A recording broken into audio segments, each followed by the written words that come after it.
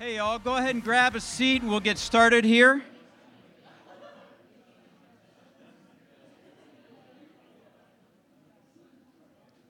Is everybody happy this morning? Are you guys college football fans? This is college football season. We should all be happy, right? I'm a Buckeye fan, so I'm happy. Anyone? No one? I'm also a Browns fan. Yeah. So Jim and I need to text one another after the Browns play. It's been embarrassing.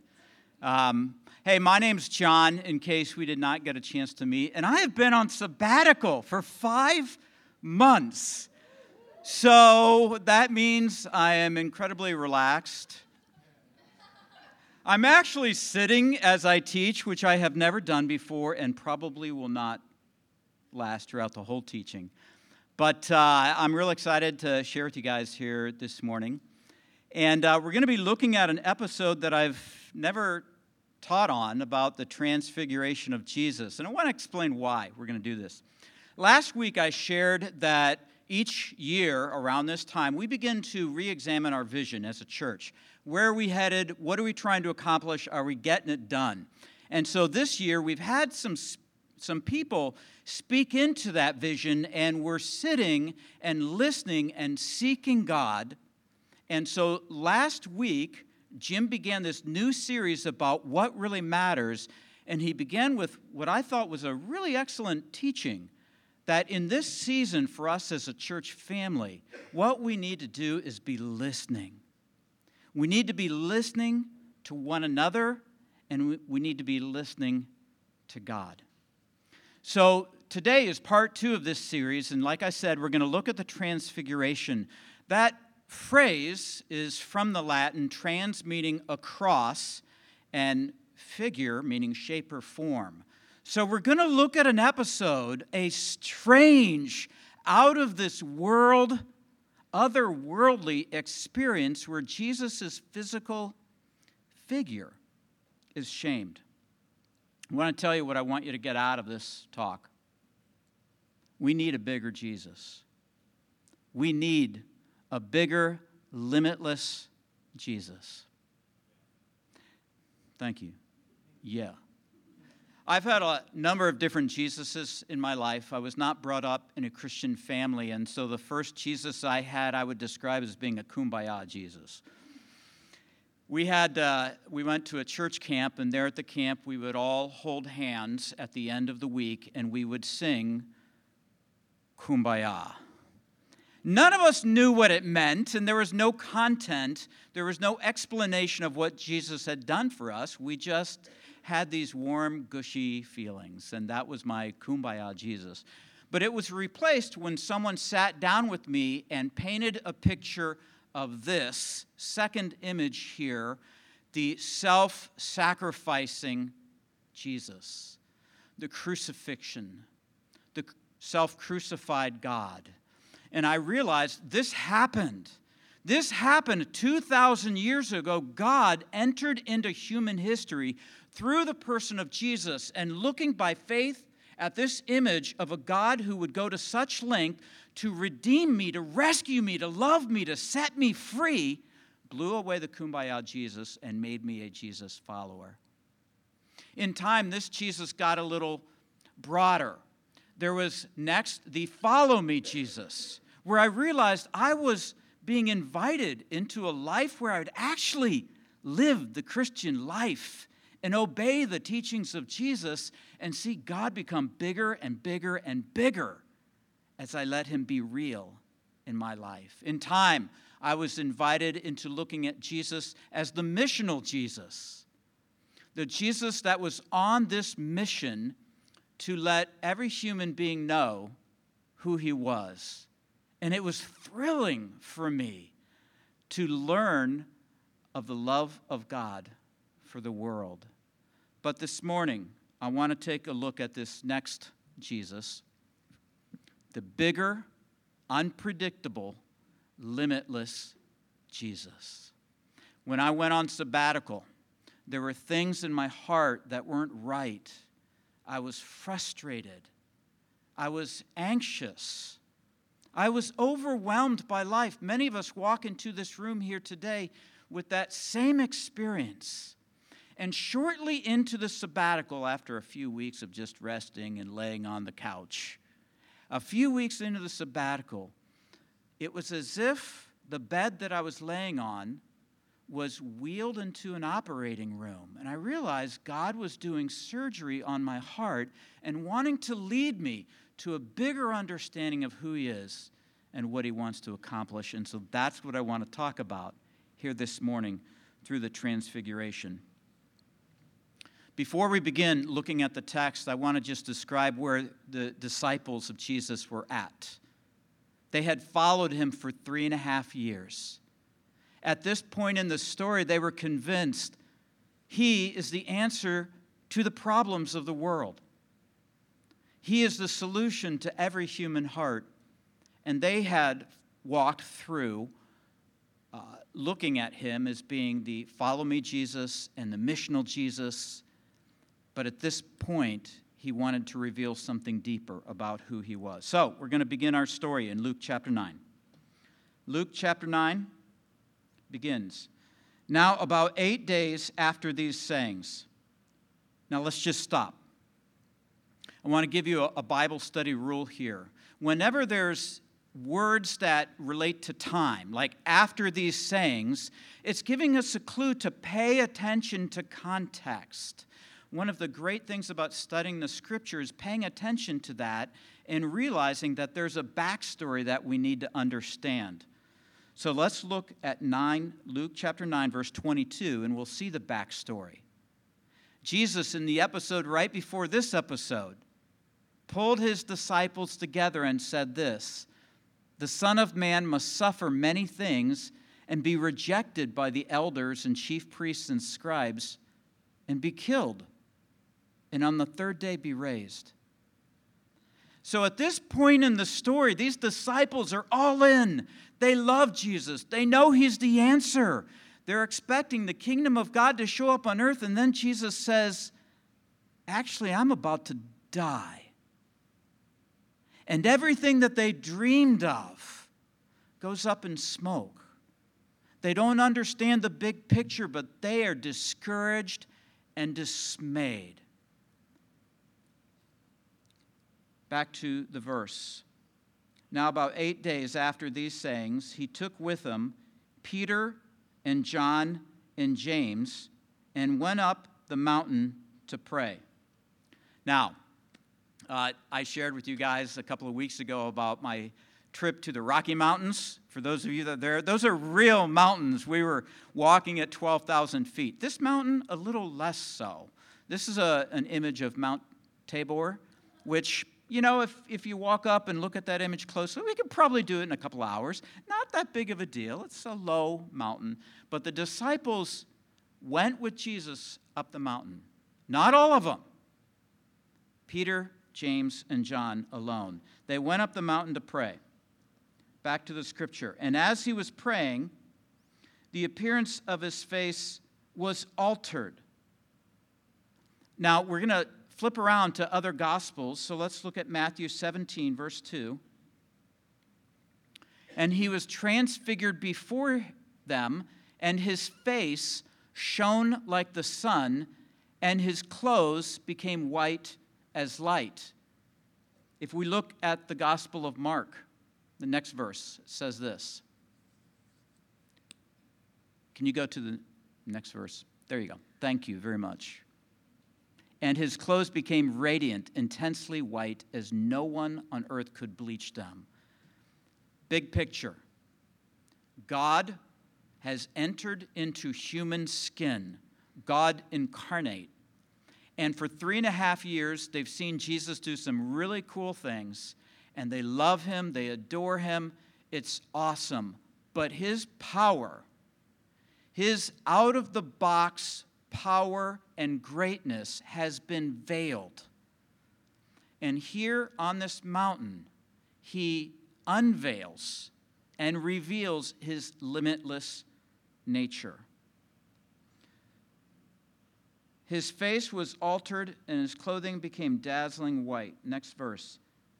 and behold, two men were talking with him, Moses and Elijah, who appeared in glory and spoke of his departure, which he was about to accomplish in Jerusalem. There's a lot here, but of all the characters in the Old Testament, does anyone have any idea why Moses and Elijah appear with Jesus? What did Moses represent? Nice. He represented what is called the law, the section of the Old Testament that included the Ten Commandments. So Moses represented the law, and Elijah represented the prophets. So what we have here is two men that represent everything that's ever been communicated to humanity, the law and the prophets, and they're talking with Jesus there on the mountain. And Jesus, it says, speaks of his departure. Now, let me just take you there. It's really good to pay attention to words here. The word departure is the word exodus. So the disciples knew this great story from the Old Testament of God sending a deliverer and rescuing his people and taking them on this exodus, this journey to the promised land. And when Jesus is on the mountain, he is speaking about his own departure, his own exodus, that is, his death, which he is about to accomplish in Jerusalem. Now, Peter and those who were with him were heavy with sleep. So let's just brainstorm for a minute. What time of day do you think this is? It's probably nighttime. The text doesn't reveal this specifically, but it changes the story a little bit, doesn't it? Let's just imagine. You followed Jesus up this mountain. You're tired. Jesus begins to pray and to pray and to pray. And your eyes are heavy with sleep. And there on the mountain, it's silent. You hear some birds chirping.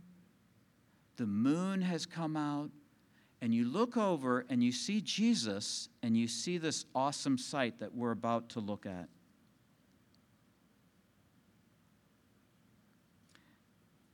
They became heavy with sleep, but when they were fully awake, they saw his glory. That word glory, by the way, is in the Greek language, it's doxa. You guys remember the Christmas story where the shepherds, Jesus is being born, and he's being laid in a manger, and it says the shepherds saw the glory of God, and they were terrified because it was beautiful and it was awesome, but it was out of this world. And that's what the writer, Luke, is trying to convey here, that these disciples up on the mountain experienced something that was amazing and yet was awesome and a little bit scary at the same time.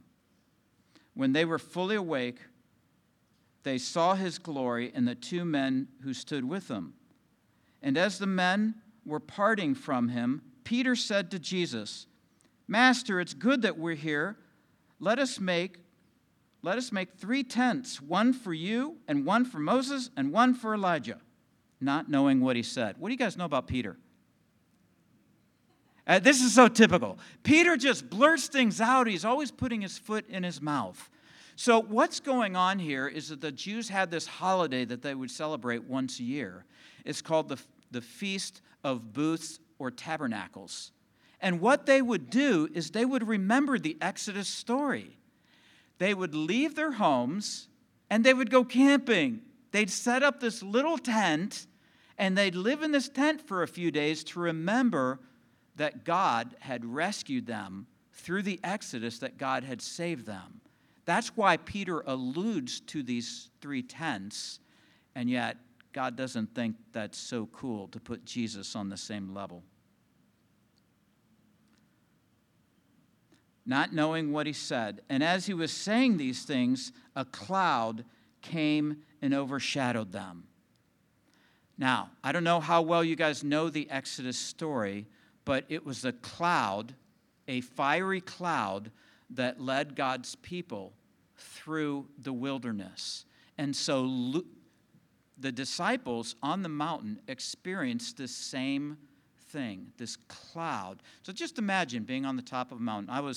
As I shared with you a few weeks ago, there was a time we were at 12,000 feet. We had set up tents just like this, and then there was a thunderstorm. And you know what Orlando thunderstorms are like? Yeah, awesome, but we're not on the top of a mountain. And so there in my tent, I was terrified, but that terror was nothing compared to them experiencing God through this cloud, this out-of-this-world experience. So a cloud came and overshadowed them, and they were afraid as they entered the cloud. The Gospel of Mark phrases it a little differently. It says they were terrified. This Jesus that they had become comfortable with was now looking very different. What they saw was something that was awesome to them. And a voice came out of the cloud saying, "This is my son, my chosen one. Listen to him." So last week we talked about, as a church family, the importance of listening to one another. If you're married, listening to your spouse. If you're a man, listen to your wife. We talked about the importance of listening to God. And here in this episode, God himself says, okay, of all the things you need to listen to right now, listen to him. Listen to Jesus. And when the voice had spoken, Jesus was found alone. Okay, I want to flip over to Matthew chapter 17. Jesus came and touched them, saying, "Rise and have no fear." Why did it say rise? Not because they were sleeping, they had woken up. Because they are feeling awe. And they are on their faces. The dots are beginning to connect. They're beginning to understand that this Jesus that they love and adore is out of this world and without any limits. And they're afraid, and yet God in his compassion touches them and says, "Rise and have no fear. Have no fear. I'm with you. I'm committed to you." And they kept silent, back to the text. And they kept silent and told no one in those days anything of what they had seen. Now, I got to admit, if that was me, if I was a disciple of Jesus, what would you do? You'd be like, "Dude, I got to tell you what I just saw. Jesus invited me up the mountain, and this is what he showed me. It's just awesome." And yet, they told no one. Again, the Gospel of Matthew explains why. If we can flip there to chapter 17, verse 9. "And as they were coming down the mountain, Jesus commanded them, 'Tell no one the vision. Tell no one about this. Don't let anyone know what you just saw. This was for you. I didn't mean that for anyone else. I wanted to reveal myself in this special way to you. Don't tell anyone about it until the Son of Man is raised from the dead." Until people that are following Jesus can see the full picture of Jesus' death and resurrection, until then, don't let anyone know who I really am.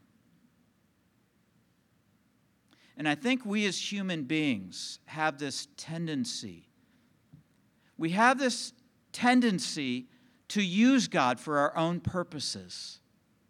And God has revealed the limitless, out of the box, I can do anything nature of Jesus Christ. And he says, don't tell anyone else yet, because I don't want to be used by people for other purposes. It's only after the death and resurrection of Jesus that we can understand what God is all about and say to him, here is my life, I will follow you, rather than, God, come fix me and make my life more comfortable. Make it easier. As I said, I went on sabbatical 5 months ago, and my heart was not in a good place. And those of you that know me, I'm a planner. You guys know that? Like, my iCal is scary. I'm very careful about who I let see my iCal. It's colored, and every minute is taken. And if you double-click on any box anywhere, I can tell you what I've planned out. I am a planner. And so what I had planned on this sabbatical, this season of rest, I had all of these plans of what I was going to do and where I was going to go and what I was going to read and how I was going to grow and how I was going to change and all of these things. And very early on in the sabbatical, as I spent some time praying, I felt like the Lord said, don't. Don't. Because I want to do something in you that you just can't do. So I want you to take your plans and just put them at my feet and just surrender your life freshly and let me be God to you. And so I did that. And the first season of my sabbatical, I was studying one thing and then another thing, and then I went one place and then to another place. And about a month ago, I looked at my goals for my sabbatical, and I couldn't see how God could get my heart to the place He wanted to take it to. But somehow He did that. Somehow there's something beautiful in just surrendering and letting God be God, because He's without limits and without boundaries and out of this world, out of the box. So here's what I want us to think about here with regards to this story. What do we do? How do we respond? What is the practical takeaway for this image of a Jesus that's bigger than anyone here can imagine? More able to move into places in your heart. People that you care about, that you wish to God that they could know Jesus. Situations where you want to put your hands and fix things, and God just says, no. There's something else you need to do. You need to see me. Here is a church family, as we're in this season of asking God about our vision and saying, what do you want to do through us? And God says, don't manipulate me. Just sit and see who I am in my limitless nature. So what are we to hear? The first thing is this. We need to recognize where we are at individually, where you are at individually.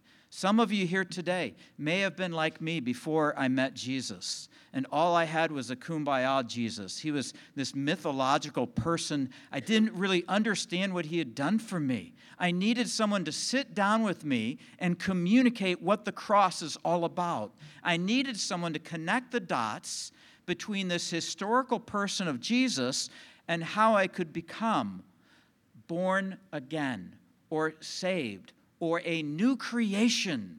And I needed help with that, and that's where some of us are at this morning.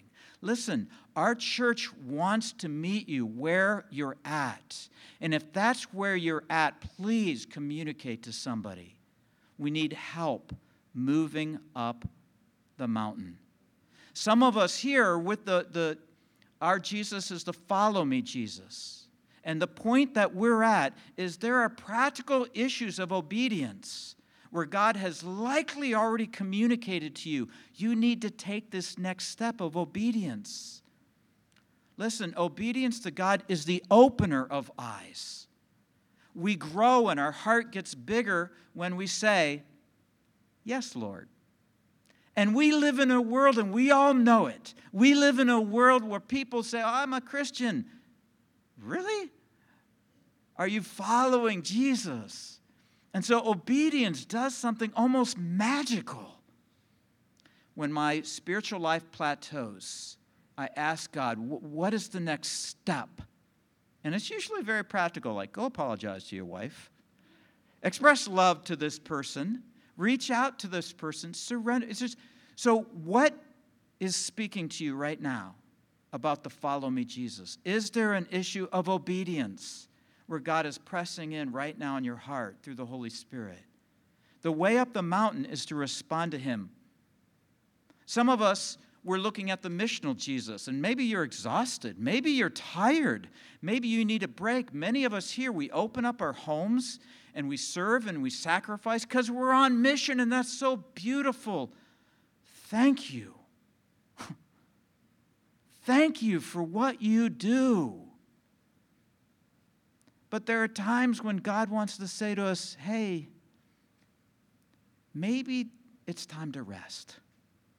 Maybe it's time to get away. My wife is working full-time as I go through the sabbatical, like I've shared, and she so wants to go to her boss and explain that I've had a sabbatical and she'd like a sabbatical too, but it's just not the way it works. I cook dinner every night. So we need to recognize where we're at. Where do you connect? Another way I could put this is, are you in awe this morning? Do you see the limitless God? Do you see a God that can do anything? Because each of us needs to journey up that mountain. We need to start where we are truly at. There's a second thing. We're invited to worship the Jesus that we do see, wherever we're at. Whether it's Kumbaya Jesus or missional Jesus, wherever you're at, worship does something magical, and I want to talk about that for a minute. There are many different ways we worship God, but worship is essentially recognizing that this is a visited planet. We are not alone. God has given a sign. He has revealed himself. He is holy. He is here.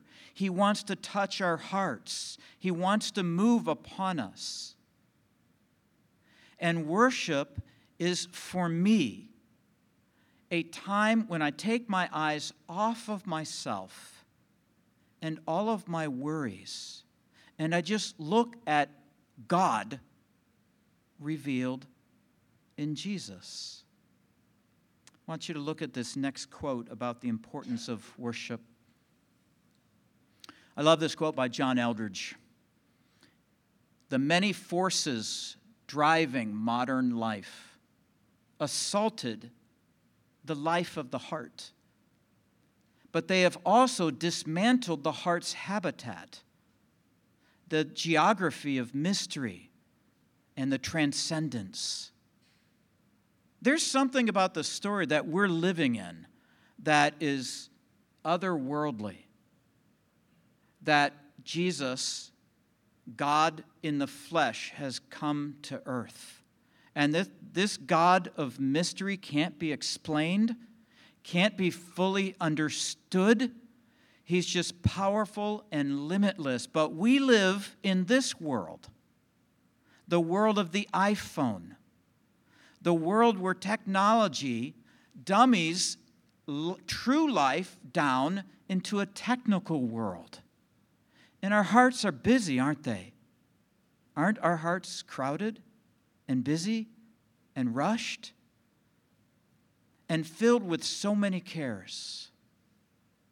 And so whether you experience this or not, your heart, like mine, has been dismantled by technology, making worship the place of just remembering the beauty and the greatness and the goodness and the compassion and the mercy and the sovereignty and the providence of God.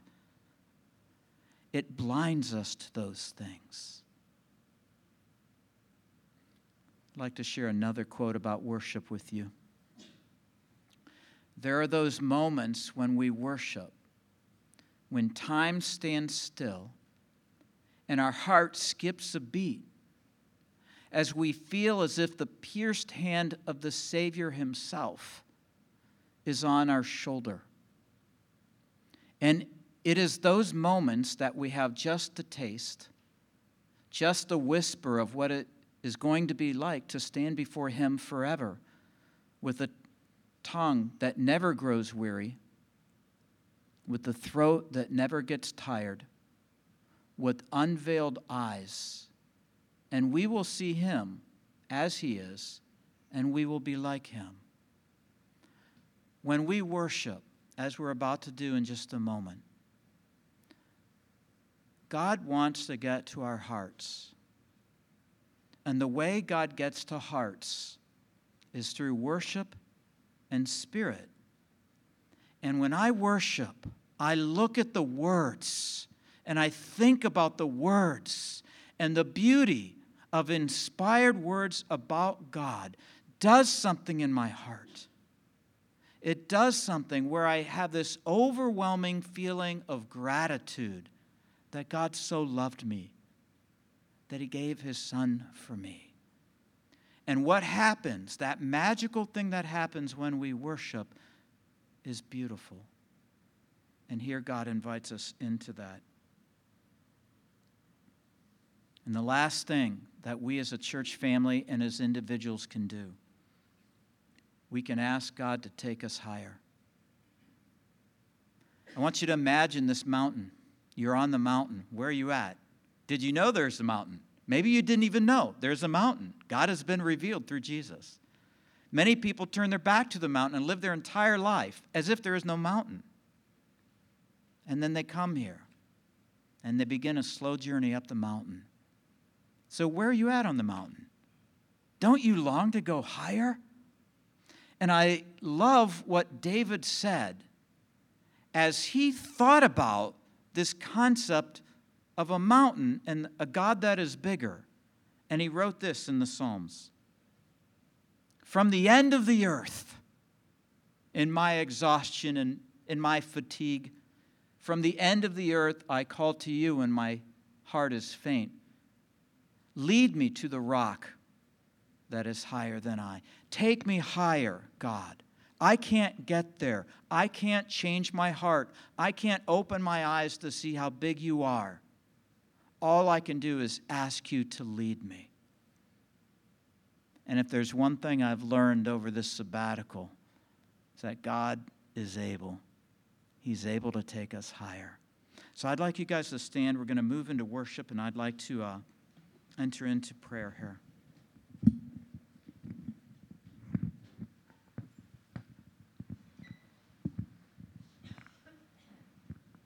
If you can bow your heads, let's pray. God, we come to you right now in the middle of such a complex world. I know, speaking for me, Lord, my heart is so heavy at times.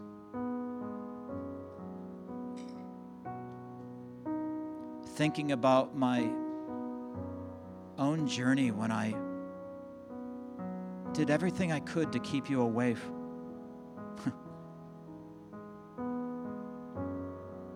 Think of all the people that I know that were so hectic, we're so harried, and you are so big. And so now, Lord, we want to make a conscious choice to enter into your presence. God, we know you fill the earth. There's no place where you are not. And yet there are times when your presence is more acute, like on that mountain. And we want to enter into just telling ourselves that you're real and pausing and opening up our hearts. So as we sing with our mouths, as we worship with our voices, would you take these words that we're going to sing? Would you move them that incredible distance of 9 inches from our brain to our hearts? We acknowledge that God so loved the world that he sent his Son. And because of that sending, because of your love, this morning, we're not alone. We're not alone. We make a choice to lift our eyes. We ask you to move these words into our hearts as we worship you. And we pray this in Jesus' name. Amen.